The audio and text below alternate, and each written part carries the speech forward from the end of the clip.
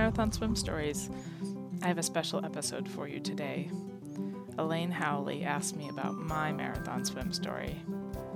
As I listen to the replay, I'm caught off guard by my giggle, my long-winded responses, and my profuse use of non-words, like and geez.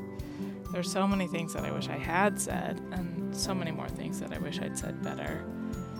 I imagine that my interviewees may feel this way sometimes too. It was fun to have the tables turned and get stuck trying to answer my own questions. Enjoy.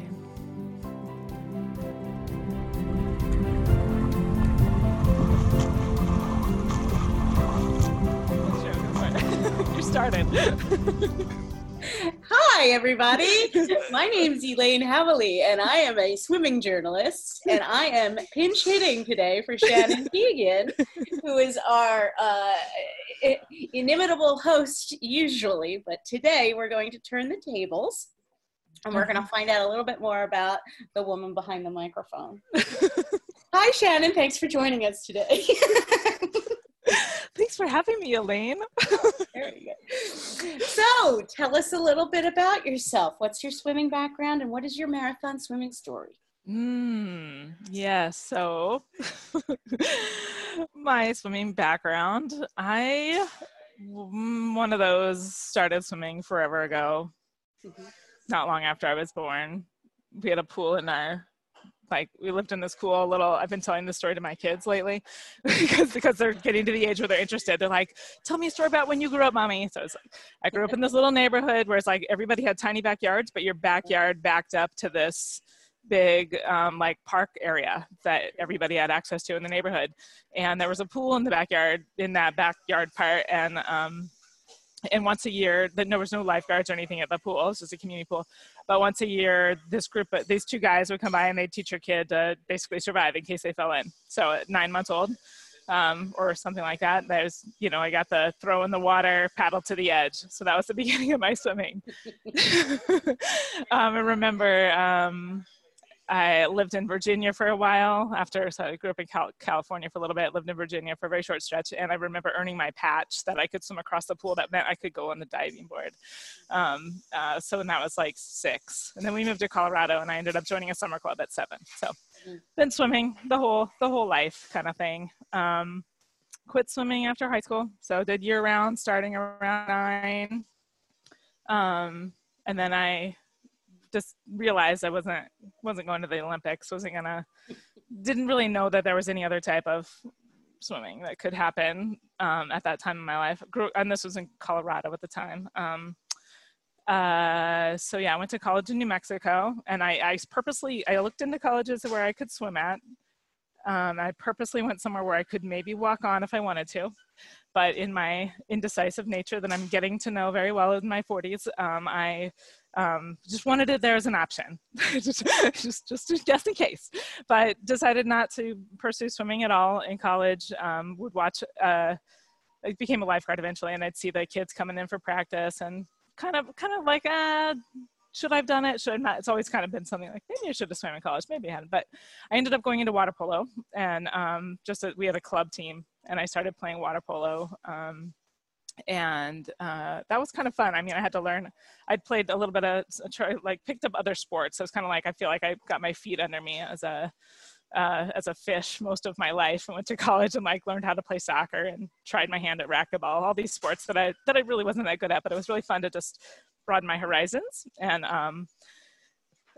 started playing water polo for a little bit. Went to the tryouts for the 2000, when they brought women's water polo to the Olympics. They had open tryouts for the 2000 women's Olympics team. Wow. And I just, because it was walk on, anyone could go. Some of my friends recruited me to go. So anyway, it was kind of fun to say that I tried out for the Olympics, even though anybody could have gone. But I mostly played with men too. And that was kind of fun because we go to tournaments, and there'd be a women's tournament and a men's tournament at the same time, but the women's they never had enough teams, and so I had to get to play both with the men and with the women. It was kind of where I started realizing I had maybe some extra endurance that maybe the other people didn't have, because it's I would go to tournaments and I'd play 15 games, and I thought it was the coolest thing ever to be just so exhausted at the end of the day. eventually moved from New Mexico to California, lived there for a while, and wasn't really, still really, did a little master's maybe. And just really didn't even live anywhere where there was water polo, like even though there should be, but it was like all elite level water polo, not for like club people like me. So anyway, eventually moved to Idaho. This is a long story. Moved to Idaho, played a little water polo there, got more into masters, started coaching again. Actually, there's a whole coaching like thread through my history, but we just touch on. And in Idaho, yeah, I mainly did I started doing more masters just as a way to kind of get out and meet people, because I was working virtually at this point. It was like 2003 and just needed a way to kind of meet people. So I started doing master swimming again. What took you to Idaho, and where were you? I was in Boise. So when I moved to Southern California, I realized that it was the last place in the world that I wanted to live. It didn't take long. Within a year of living there, I was like, wow, these are not my people. And I just like happenstance came across a really good friend of mine from college who like I came across, like I figured out how to contact her basically. And so I got in touch with her and I went up to visit her for a weekend in Idaho. And I guess I also was dating a guy at the time who was loved Idaho for fishing and all this stuff. And so I just went up there for a weekend to kind of check it out. And I felt like I met more people in a weekend that I had things in common with than I'd met like the whole year or whatever. I lived in Southern California. So I just started plotting my departure from Southern California, and was eventually able to talk my boss into letting me work remotely. Yeah, it was super cool. And that started, my gravitation away from big cities. And then I kind of lived, like Boise was probably the biggest city I've lived in quite a while, actually. We've just gone more rural ever since. But yeah, so that's how I ended up in Idaho. So mostly was playing water polo and swimming a little bit in Idaho. And then met my husband, did a little time in Utah, but open water swimming didn't really start till Vermont, which was in 2009. We moved there Christmas 2008, and mostly we're there in 2009. And I heard about this 1 mile swim at the Kingdom Swim. It was like the first year Phil was revitalizing it after years. And I was all proud of myself to like sign up for this 1 mile swim. Was training for it. There was like we had a small pool at the time there called IROC, and there's like 4 lanes, and there was 3 or 4 of us that would meet at the pool. We had a tiny little kids team too. That comes into play later on. But my friend Gwen and I decided we were going to do this 1 mile swim, and we started training together. And the day of the race, and I don't think I did any lake training for this at all, mind you. I had never really spent any time at all in open water or lakes or anything. Growing up in Colorado, that was like lakes were where people water skied, and I didn't do any of that either. It was just like this scary, dark, murky place. And even I tried swimming in the ocean a little bit when I lived in California, and would just catch myself like out of breath, like nervousness of like, what was that? What was it? So I had some fears to overcome with open water. And but what happened the day that I went down to the beach in 2009, I got there a little bit early, and I saw the finishers of the 10 mile swim. And Rondi Davies walks up on the shore, and I just like, I was literally, I take my breath, even though I think about it now, like this person's been swimming like while I was just sitting and having breakfast and drinking coffee, and I'm going to swim for 20 minutes, but they've been swimming for hours and hours and hours. And I was just like, wow, like, what would that be like? Cause I knew I could swim. I was a little afraid of the lake, but I could swim. So I just started wondering like, what would that be like? So I did my 1 mile, and that was all good and well, but I just kept trying to figure out what would it be like to do. I think the next year I did the 3. And then I also signed up for the Bermuda Round the Sound, the 10K in Bermuda. And that was, and did that one in 2010. So it's 10 years ago now. That was my first 10K. And then I think that following summer I did the 10 mile and just, and yeah, in 2011. And then we tried to do the relay for the first insert to Menfrey. Yeah, so that's the short, the long of it. So I mean, that is though pretty extraordinary though, to climb the ladder that quickly from a 1 mile in like July of 2009 to doing a 10K the following October. That's a big leap. How did you do that? Well, I had a good support. So there was one of the individuals I swam with at IROC. He was like way more dedicated than me, but he was my training partner, and he would help me just do the yards. Really, at the time, we would, we had this clock called HAL that we could set. You could program it. Like it was like early days, like before our fancy, Texas. Like you could program a set in it, and we would program like 2200s or whatever, and it would just, you'd come in and it'd send you off again. We would do it, and we would just swim on Saturdays. Yeah, Shannon. Yeah, so it really, it was, he didn't want to swim the distance. I think he tried pushing himself a little bit to do the distance. He always had trouble with cramping and things that I just didn't really have trouble with. But having somebody there to do it with me has always been really important to me, especially when it gets to going out into the lake. I mean, I lived, the 3 years I was in Newport, living in Vermont next to Phil White, I was, a couple hundred yards from the shore, and I could not convince myself to get in that lake unless there was somebody with me. We had a small kids team though, coming back to that, maybe just like 20 kids or so. And in the summers we would take them out to the lake. And that's where I really had to swallow my fears and not show them that I was afraid, and come to terms with, it's just a body of water. And that thing floating in it isn't any more gross than the Band-Aid, that washes up at the pool or whatever, and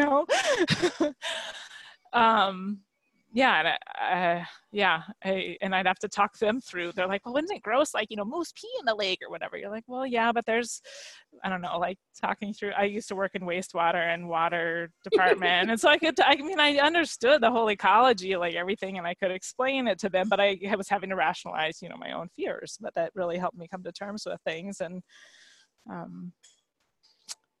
it helped to have kids there with me.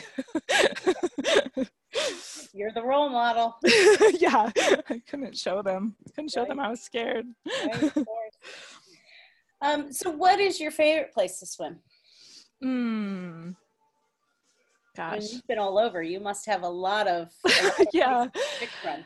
Yeah, I think the one that jumps out is probably Willoughby, Willoughby in Vermont. That was my first, I think I did the 5 mile. There was a year that Phil was just like, oh, let's do this swim across Willoughby. And my friend Laurie and I were like, okay, let's do it. And so we signed up for it before he had it as part of the Kingdom Swim Week and all this. And that it was just so beautiful. I felt like it was like swimming in a pool, just because you have this lane that you're kind of swimming down. And it was just the most exhilarating experience for it. I was really well trained for it.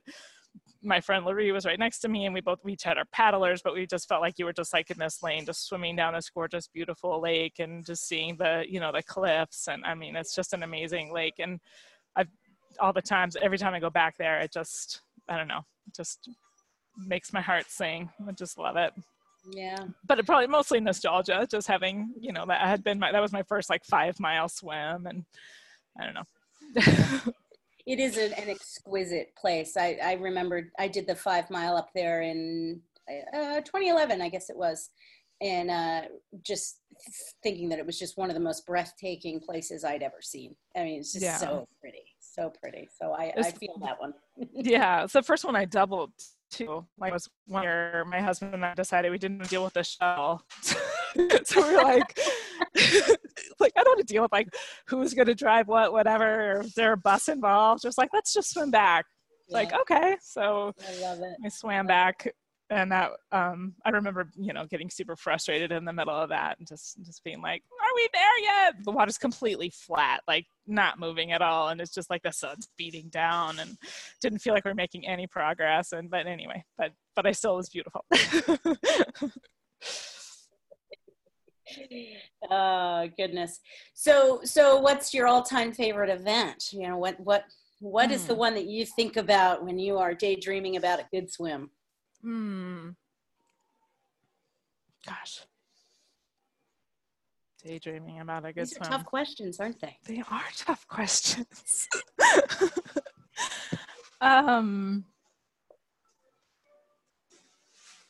Gosh, yeah, I don't know. I mean, the thing that comes up, I guess, is I really enjoyed how the Northeast Kingdom, or Swim the Kingdom Week, or whatever, whatever Phil calls it, any case swim week. I was there in 2015, after the year after I had my son Rowan, and there was two of us, I think, that actually swam all of the lakes that year. And again, like for us, we'd moved to Oregon at this point, and so we were coming back, and it was like coming home and seeing friends again. So there's like that aspect of it, and seeing all the lakes that we used to live around. So that's probably part of why it pulls on heartstrings. But I liked how it was low key, and you get to meet meet people there, and there's not over the top like like stuff outside of the events. Like the events is the thing. There's not like the pre-dinner, post-dinner, like there's the after corn on the cob and sliced white bread sandwiches, whatever snack Phil has afterwards, but I don't know, like it's laid back, and it kind of tests people's mettle outside of the water, because you're a little uncomfortable, because you're walking with a kayak through the jungle seemingly to get to Echo Lake. Like there's just aspects of it that I really like. You're just you get to see all sides of people, and you kind of get to see where people come from just by watching like how they handle the situation that Phil puts you in. But yeah, so I guess that's what comes up for me when you say all-time favorite event, but I'm not really good at favorites. So they're all my favorite. Yeah, I do. Whenever I get asked that same question, it's like, it's like choosing your favorite child. Like, I don't do favorites. They all have their points and their wonders, but they're all different. Yeah, exactly. Yeah. So are you a process or an outcome? At this point in my life, I would say that I'm able to focus more, I think, on, I guess I set a process. I'm gonna have to do it's both. But I like to simplify my process, and I like to give myself grace. I guess at this point, with having two kids, I can't always stick to the plan. So I've had to learn a lot about letting go, and that you can have an idea of how you want things to go, but like things going to come up. It's very the marathon swimming of parenting that lasts a lot longer. But it's yeah, I like kind of like setting the idea of a process, even with like I try to set a schedule with my kids in the morning, but I've been able to like just throw it all out the window. If they're just happily playing, I'm like, well, geez, I'll just go, post another marathon swim story video or whatever. But I think I'm outcome driven in the sense that if I have a goal, like last year I swam Tahoe and Magog, I can have, there's like the way I tell my clients when they're coming on for my marathon swim coaching and things like that, is like you put you set a plan, you put your best foot forward, but you give yourself grace if something comes up, but you have a few non-negotiables. And so for me, the non-negotiables when I'm training for a long swim is doing at least half the distance about halfway before the time that my swim's coming up, and then 3/4 of the distance, at least 3/4 to full distance, depending on the swim you're going into. Currents, tides, like is it just a lake flat swim? Like taking all those things into consideration, you're either doing a 3/4 to full distance about 5-6 weeks roughly before your event, 5-6 weeks, something like that. just as the confidence boosters. So those are the, what I consider the non-negotiables. And then, you know, just going out there the day of the event and putting it, you know, doing it, like just doing it. So yeah, so I guess those, but I am driven by that, the outcome of that swim that I'm going to go do, I guess. I think more than I am in like going to like the 10,000 or a million meters in a year or something like that. Those aren't my goals. They might have been at one time in my life, but not now. Sure. No, that's fair. Well, and you've raised an element that I want to talk about a little bit more too, is, you know, I don't have experience with having children. What is it like to become a mother during the course of your marathon swimming career? And then how do you juggle both of these really important and really long-term life, you know, escapades is the word that's coming to mind. Like, how do you do that? Because that to me, that just seems really difficult. Yeah. I think it's the crossovers carry me through, you know. It's like, especially when my kids were really little. They're 3 and 5 now, but when they were really little, and I don't know, my second kid was especially, he still is, especially like they joke about like the kid that wants to go back in. Like he's like a kid, like he just like, he never wanted to come out probably, and he just would go back in a heartbeat if he could.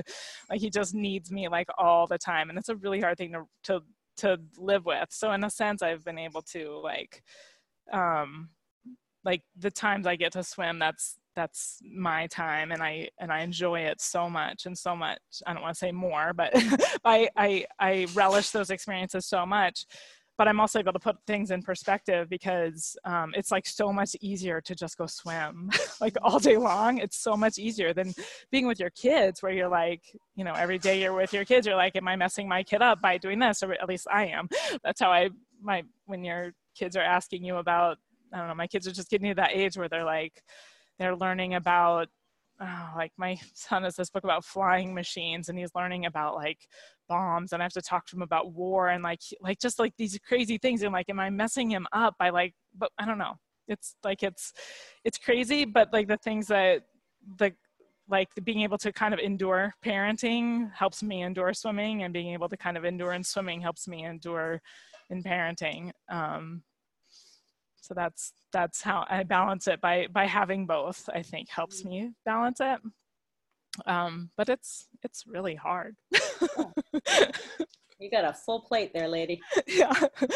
Yeah. And I'm so fortunate to be where I'm at in my life. I mean, I didn't have my first son till I was 40, and I had my second when I was 42. So I was in a good place in my life to have kids, like financially, and you know, just I don't know, I'm so grateful all the time for being where I am. Sure. Yeah, and being a parent, even being in the mindset that you are in that life stage when you have kids, I think is different than if you're younger. So it's I feel like that, I don't know, I feel like I hope I'm not messing them up. It's fine. So tell me too, I want to know a little bit more about Intrepid Swimming, because this is your business. Tell me about it. How did you found it? What's the story? Yeah, so Intrepid Water is yes, yeah, it's all good. Yeah.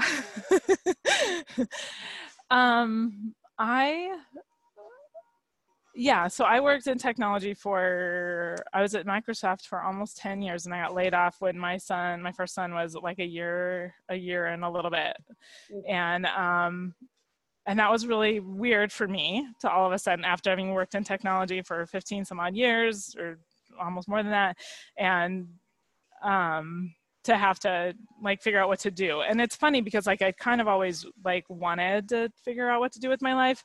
And when you're working in Microsoft on Fridays, you get the emails of the people who've decided to leave for one reason or another. I've given my resignation to my boss, and I'm going to go pursue my dream of doing this thing, this, that, the other thing. And I was like, wow, what would it be like to like have, something I was so passionate about that I could actually start my own business. But I didn't really think that I didn't think that I was that person. I never thought I would be an entrepreneur. I never thought that I could be so passionate about something. And it took another year and another kid before I was laid off from another job that I realized that that I did have something to offer in it, like in the swimming space, that I had a lot of experience, that I really enjoyed helping people. I really enjoy empowering people to do something they've never done before. Like it just makes my heart burst. And so I thought maybe there would be something I can do with it. I guess in conjunction with that, I had a pool that we installed an endless pool in my backyard. So I started with kind of offering lessons for kids in my backyard for just other moms that I knew, just helping them get their kids swimming. And I enjoy doing that a lot, and I get a lot of praise from parents for being so patient and things like that. But I really love working with a motivated, adult swimmer, or a kid swimmer, I guess. But where I live, there's just not that much. There's not that many people. and so basically there's a big need for kids lessons, and it's hard. I'm still trying to figure out how to go beyond that. Even like our swimming community, that now all of our pools are shut down. They won't be opening up this summer. We have a lot more people coming to the lake. In theory, I could maybe do more lake events and like try to get more people out. There's more people at the lake than there ever have been. But I also have kids at home. I don't have childcare because it's pandemic. So I'm trying to figure out what I can do more virtually. I feel like I have a really solid foundation with what I call my efficient swimming basics, and just trying to help people, not necessarily focus on drills and not overcomplicate things by, I don't know. I feel like there's a lot of great philosophies out there with total immersion and swim smooth. And like at the end of the day, that's really maybe all I'm teaching, but I really just want to keep it simple. Like there's just these 4 pillars of efficient swimming. And if you think about those things when you're swimming, just these 4 things, it's like posture, your pull, your drive or rotation, and gliding. Like if you can get yourself basically on top of the water, you can progress yourself forward, you can drive so that each stroke you're getting yourself a little bit more forward than you could. It just kind of just makes things simple. And I think a lot more about my awareness of myself when I'm swimming, and my awareness of my body in the water. It's like when I get tired, I can feel I slip a stroke. It's like you don't have to, I guess, I don't know, just trying to keep it simple. And that's really the same things you end up teaching kids. So I really like that there's like this carryover. Like it's not like kids like learn how to swim this way and adults learn how to swim that way. When they're kids, you try to get them to float, and then you get them to push their float forward. And if you can keep it simple like that, I feel like it's something that anybody can do. And if you're inspired to, I really think you can swim different distances and swim places, as I like to say. So I'm trying to figure out how to branch that into, empowering people to swim places, because there's so much water in this world and we should all be swimming in it. We should keep it clean. There's like trying to figure out how we can, make it, more about the environment and, all the things. I want to do all the things, swim all the places, all the time. I think several of us can really relate to that desire there. So you launched your business, was it about a year ago or so? 2017. Well, yeah, 2017. I think I bought the domain. So it's been it's been evolving ever since, but it's just a little bit different all the time. Yeah. So this is a young business though, and now suddenly we're in the midst of a pandemic. Talk to me about that. What has your experience been with that? I know you had to cancel at least one event. Yeah, I had a whole bunch of stuff planned. I have a local friend of mine locally who does some yoga, and I'm trying to do this like body awareness, like taking your body awareness from the yoga mat to the water. And we had this whole series of stuff we had to cancel. And then my Camp Shasta I had to cancel. We were going to take some marathon swimmers out to Lake Shasta and, let them just basically, it's a monstrous lake, just swim until you can't. We'll pick you up if you can't. We had a great plan for that. And so that was, of course, canceled. So that was a big, it was a big pill to swallow. But I guess at the end of the day, I worked in technology for 20 years, and I worked remotely for 17, and I'm super comfortable actually sitting behind a computer screen and talking to people. And I think you have much more reach virtually. So I've just kind of tried to figure out how I can hunker down and, you know, put more of my thoughts on to paper and share those with people. And yeah, I think, yeah. And it's all about reach at this point.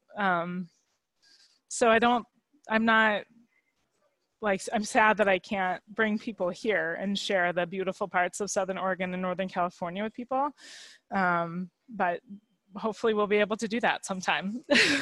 And in the meantime, I just hope I can make more connections. And well, I guess through Marathon Swim Stories, I have been able to make more connections, and I feel more connected than I was before. So I'm excited for what we can put together when we can get together again. And until then, I'm super excited to just keep meeting and talking to more people online. So. Yeah.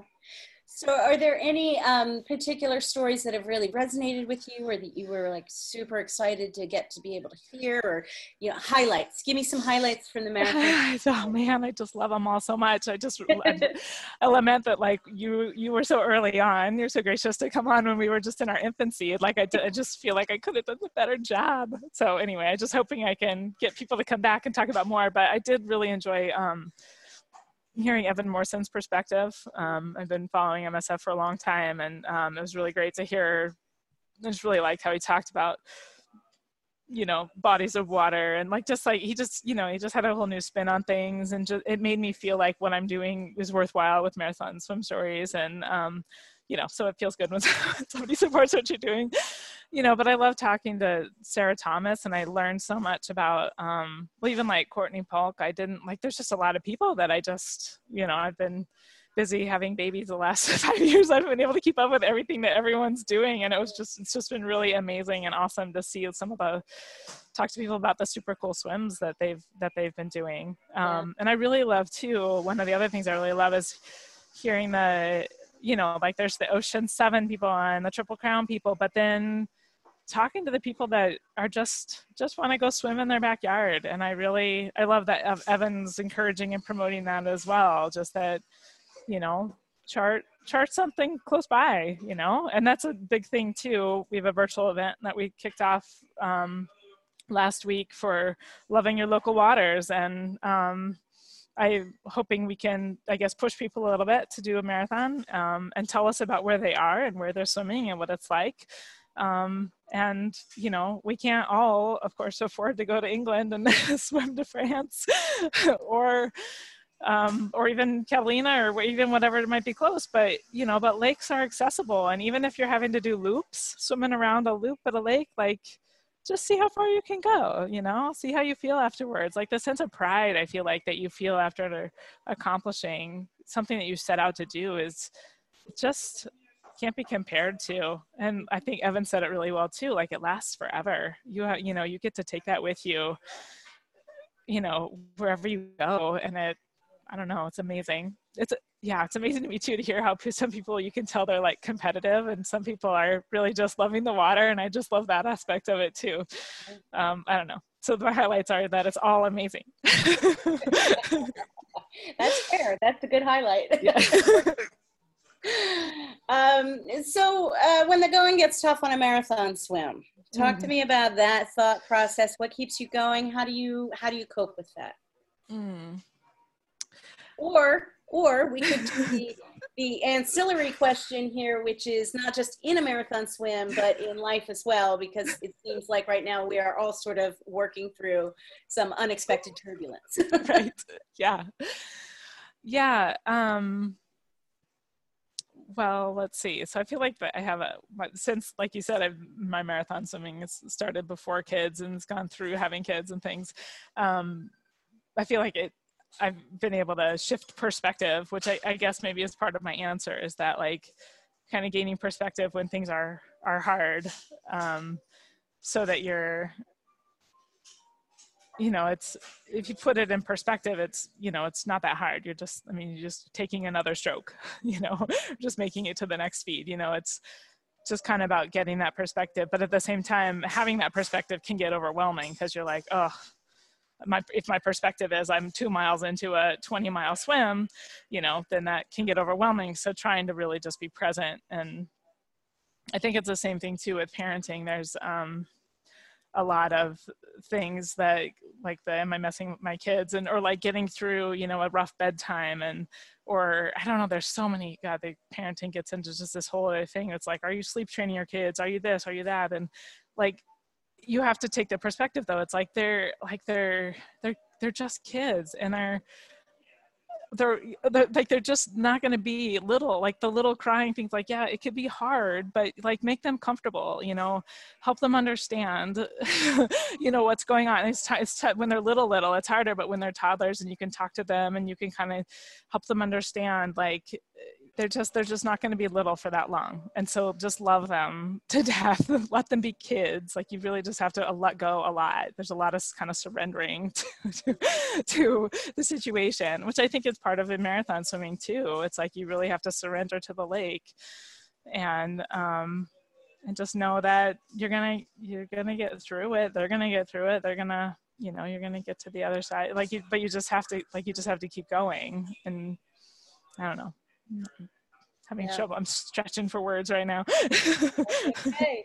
It's all good. And yeah, I can very clearly see the parallel there with the, you know, the surrender. I think that's such a beautiful word, because, you know, we spend so much of our lives trying to control everything. Yeah. And at the end of the day, we actually have very little control, and learning to be comfortable in that gray zone.